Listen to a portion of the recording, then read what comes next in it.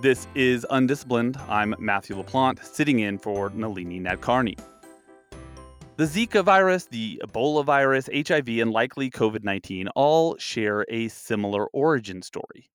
The best available evidence suggests that all of these viruses originated in non-human animals. This is how we've come to expect viruses to work. And in fact, it's the starting place for a lot of the fictional books and movies about rapidly spreading diseases that were popular when global pandemics were just fiction for most of us. But if viruses can at times move from other animals to humans, it stands to reason that these submicroscopic infectious agents can also go the other way. And they do. There are many documented cases in which the virus that causes COVID has been transmitted from humans to house cats, dogs, hamsters, lions, tigers, pumas, mink, gorillas, and other animals. Scientists sometimes call this zooanthropnosis or reverse zoonosis, or just spillback. That's the word that we're going to use today. And this year, an international team of researchers synthesized years of research into this phenomenon in a study that has sparked a lot of discussion about the risks inherent in spillback to humans and animals alike. Joining us today is the lead author of that study, Anna Faegre. She's a virologist and a wildlife veterinarian at Colorado State University. And over the years, her research has focused on the transmission of viruses in many different animals, from bats to mice to polar bears and more. Anna Faegre, welcome. Thank you so much for having me, Matthew. I'm really excited to be here today.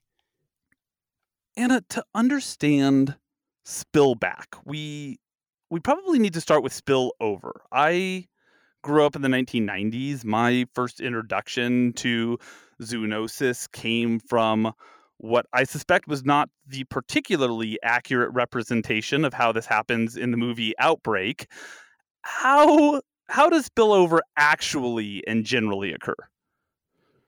That is a kind of a big question that a lot of groups are focusing on. And it's something that is definitely at the forefront of our minds. And I think there are still so many questions to be asked about this. And so there are certainly some drivers that have been implicated in this process: climate change, other anthropogenic or human caused disturbances, urbanization, deforestation, globalization. I mean, a lot of just human behavior in general is putting wildlife at risk. And then when wildlife are at risk and their health and their populations are threatened, we tend to see these processes occur. But yeah, there are so many questions to be asked and answered in that realm.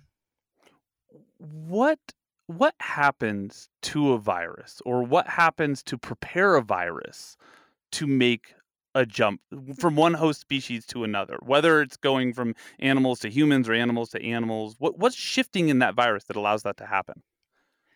Well, oftentimes there are certain viruses that are just kind of set up to be better at this. And so thinking about cross species transmission, what will happen is through whatever mechanism, whether it's a respiratory, aerosol, fecal oral transmission, there will be that contact in which the virus will move from one species to another. And one of those can be humans. You know, it could be from a bat to a pig, it could be from a human to a cat. But the virus will actually move. So there needs to be that opportunity, that contact. And then, generally speaking, we will see an adaptation within the virus so that the virus can it I'm trying not to anthropomorphize it. That's something that we're guilty of doing a lot. But You don't picture your viruses with like faces and hands I and like mean, really evil expressions and those like handlebar mustaches that the evil people have in silent oh, movies? I mean, if I was honest about like the kind of personalities and the like, facial features that I gave to my viruses, I'd probably, yeah. Yes, no, some of them have handlebar mustaches, absolutely. But there's so a lot of these viruses, particularly RNA viruses like coronaviruses and filoviruses like Ebola, they tend to change more rapidly and mutate more rapidly. And so when we see these events happen, these cross species transmission events happen, there's generally an adaptation period. And so the virus is able to, it kind of grabs hold in this new host. That's an important point because I think that we tend to think that this is a very easy thing to happen, but viruses are in every living organism in the world that we know about. And this doesn't, I mean, this happens at a regular frequency, but if it happened as often as viruses happen, it would be, well, it would be all viruses would be everywhere. And that's, of course, not the case. There are viruses that are specific to different host organisms, right? Absolutely. Yeah, that's a really important point. So, every living organism has some number of viruses that are probably impossible to quantify. And not all of them are going to affect the animals or the organism's health or well-being. Some of them are just there. And so it's They're just hanging out. yeah.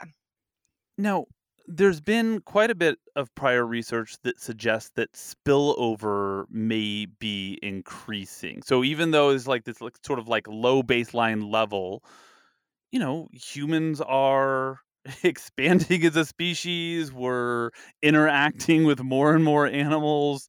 And you mentioned climate change too. What's the connection there? Yeah, so this group that I'm working with, Verena, they actually, a couple of the scientists on that team just published this excellent paper, and it looks at what we can expect to see in the future with regards to spillover and viral transmission due to climate change. It's a wake up call, I think. And the general conclusion of that paper is that we can expect to see this happening more and more often. Yeah, yeah, it is. Which brings us to spillback. There's been quite a bit of research on spillback where a virus goes from humans back to animals, but mostly it's been case studies. What you and your team decided to do was to bring all of this literature together and evaluate what we really know about spillback in general. And for me, this was a little bit disconcerting because what you found is that there are a lot of blank spots in our understanding of spillback. Yes. Yeah, it was that's a good word for it, disconcerting. And, I think with studies like this where you end up reviewing the literature and you find these knowledge gaps, I think it's important to point out that this isn't some sort of, scientific negligence, or it's just, I think it really highlights how hard this is to study and how difficult it is to get an understanding of wildlife populations. And that's, I think, why there's this sampling bias. And we see so many of these are case studies, and maybe they are in habituated non human primate populations or zoos. No, so what you're telling me is that this is not a global conspiracy to like keep information about spillback away from the public. Yes, that's a You're not much better way to put it. Yeah, it's you're not hanging out with your cabal of scientists like rubbing your fingers together all excitedly plotting the end of civilization. hanging out with our viruses with their handlebar mustaches. Yeah.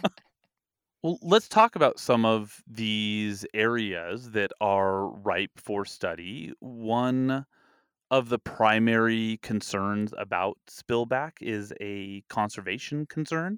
Viruses carried by humans that are eventually transmitted back to other animals could potentially decimate populations of creatures that might already be in danger thanks to other human actions. And your team did find that in about two-thirds of the documented events, the spillback did result in sickness or death of the animal. So this can be a dangerous phenomenon for the animals that receive these viruses back from us. Yeah, so there, and I think also something to point out there is that in those instances where we did see that animals in the wild did have a virus or bacteria or fungus that is likely of human origin, um, we think there's probably some sampling bias here because it's kind of like the idea if a tree falls in the forest and no one hears the tree fall, did the tree I forget exactly how it goes. You can probably, Right. and Right, but so what you're saying is, like, if the animal has a virus, but it doesn't cause sickness or death to the animal, how would we know it? right, and then also thinking about when an animal dies of a virus, there's going to be scavenging, the animal can decompose, and so how much of this is happening and we're just not catching it because we don't actually get to that animal's get to those samples in time to test them. And so I think there's sampling bias happening at a number of different levels, and it really reflects how difficult it is to study these populations in a way that is non-invasive. And also, I mean, it requires a lot of funding and time to understand kind of, I guess, longitudinally or over time what's happening. So it's hard to say, okay, well that's abnormal because how do we know what abnormal looks like if we don't know what normal looks like? It also requires finding people who are like, "Hey, you know what sounds like a really great idea is spending time in the field looking for animals that have viruses. That sounds like a really fun way to spend a day." Yeah, or like And you're I'm in sure those people exist, but or your entire 20s, I mean your 30s, your entire life. Yeah. Let's go find some animal poop in the field. I mean, that's sounds like a great time to me. there's at least one piece of pretty compelling evidence that spillback might not happen that often. I mean, we've already said, like, as a baseline, it doesn't happen that often, but there's millions of zoo animals that are kept under extreme scrutiny by veterinarians. Your team only found 37 documented cases in which these animals were infected. And zoo animals, it should be said, are in a lot closer contact to humans than most wild animals. So does did that finding make you feel a little reassured that maybe this isn't, a tidal wave of spillback that's coming for us all? Yeah, I think we talked about that a lot as we were discussing how to um yeah, kind of how to frame these results. And on one hand, it's reassuring that there isn't there's not this huge body of literature that says spillback happens all the time in zoos, and we are constantly exchanging our pathogens with these animals that we keep in captivity. But on the other hand, um, if you're not looking for it, you're not going to find it. So, how much, and this goes not just for zoos, but this goes for my dogs and cats that I sleep with at night. How much, exchange is happening and it is of minimal consequence to the animals or the organism's well-being, and so we are not picking it up. We are not looking for it. So, um, we saw, relatively few cases in zoos for how many animals are kept in zoos worldwide, um, but for the most part, those were instances where the animals, there was a reason to sample those animals. There was a question mark about what was going on, and they wanted to see if there was a pathogen. Some of them were just, surveillance and kind of opportunistic, but I think there's always sampling bias. Right. But there's no program that you know of where we're doing, like, regular viral censuses of zookeepers and regular viral censuses of the animals that they keep so that we can do sort of a running correlation between the two and see the transmission if in the absence of going like, "Oh my gosh, that monkey is sick." Correct. I am not aware of any.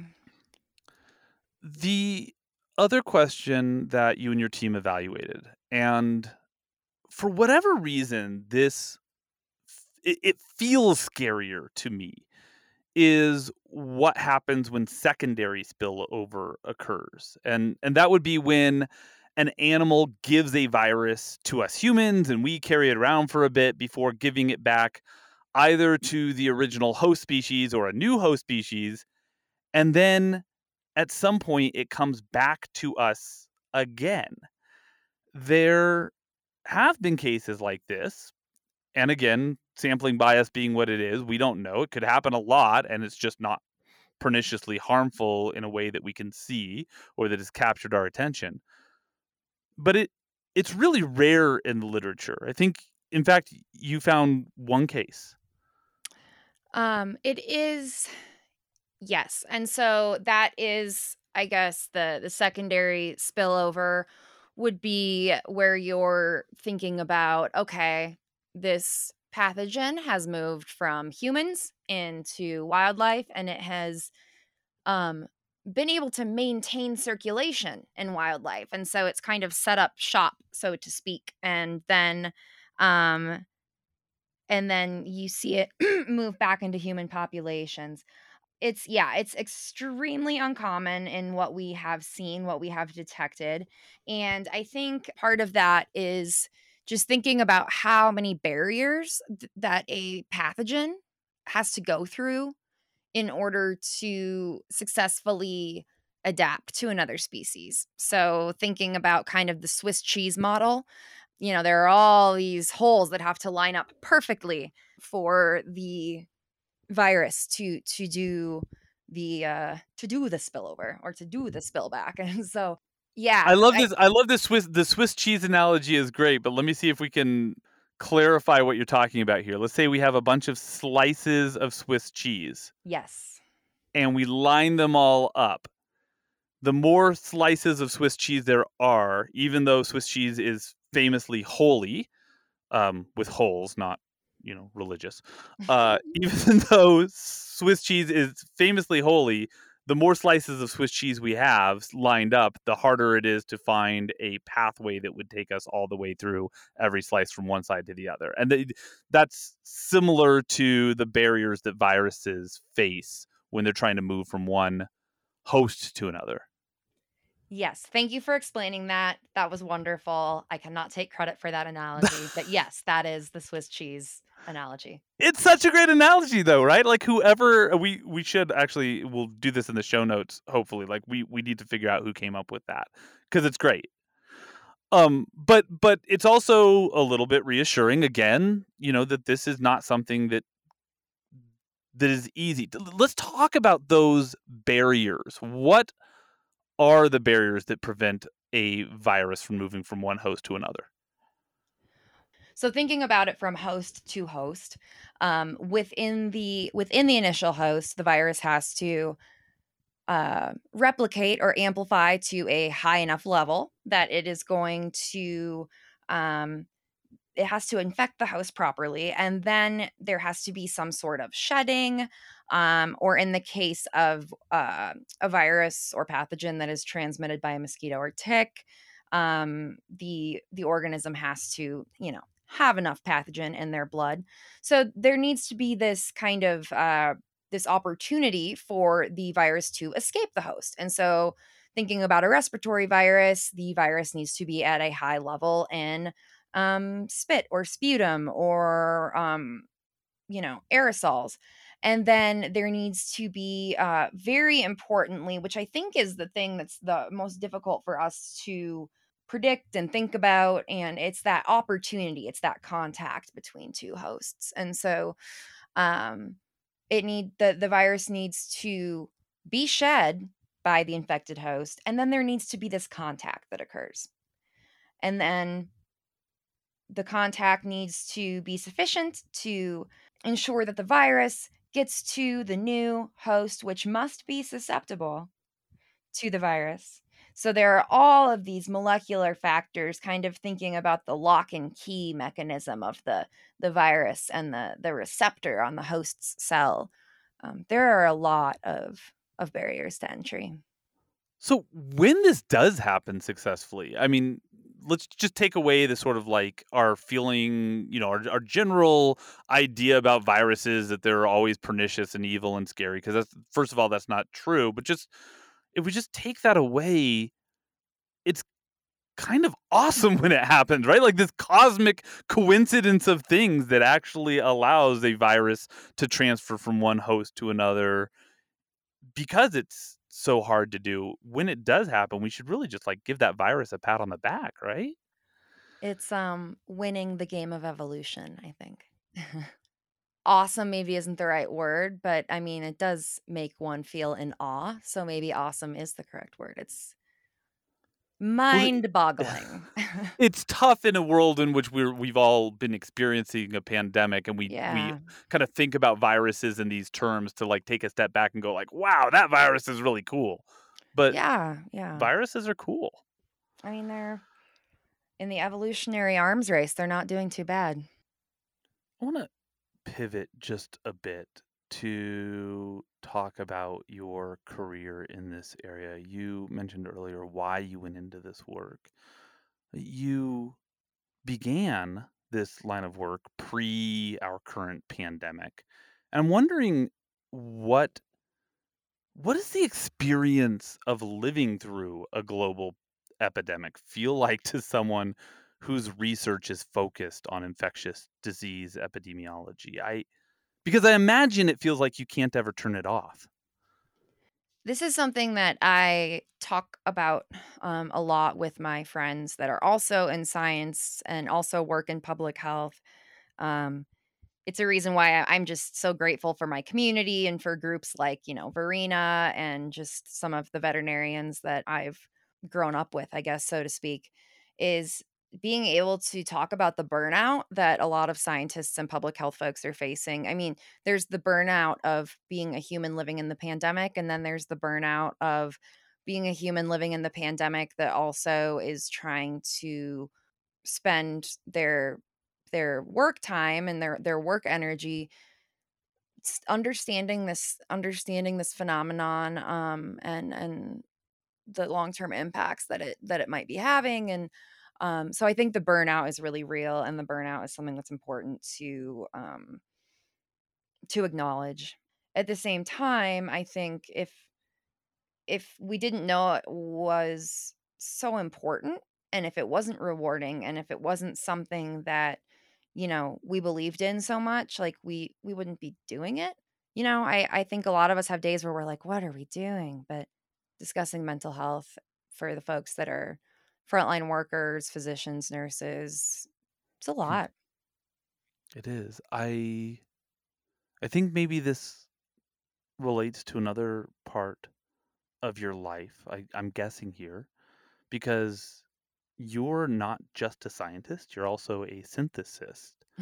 I I understand you're a pretty popular DJ around the Fort Collins area, and pre-pandemic, you performed at a music festival in France. When Yeah. you're Yeah, that's so cool. When you're making music, is your mind free from thinking about the really big consequential questions you're asking in your research? Or I don't know, maybe it goes the other way around. Does music help you think about the work you do?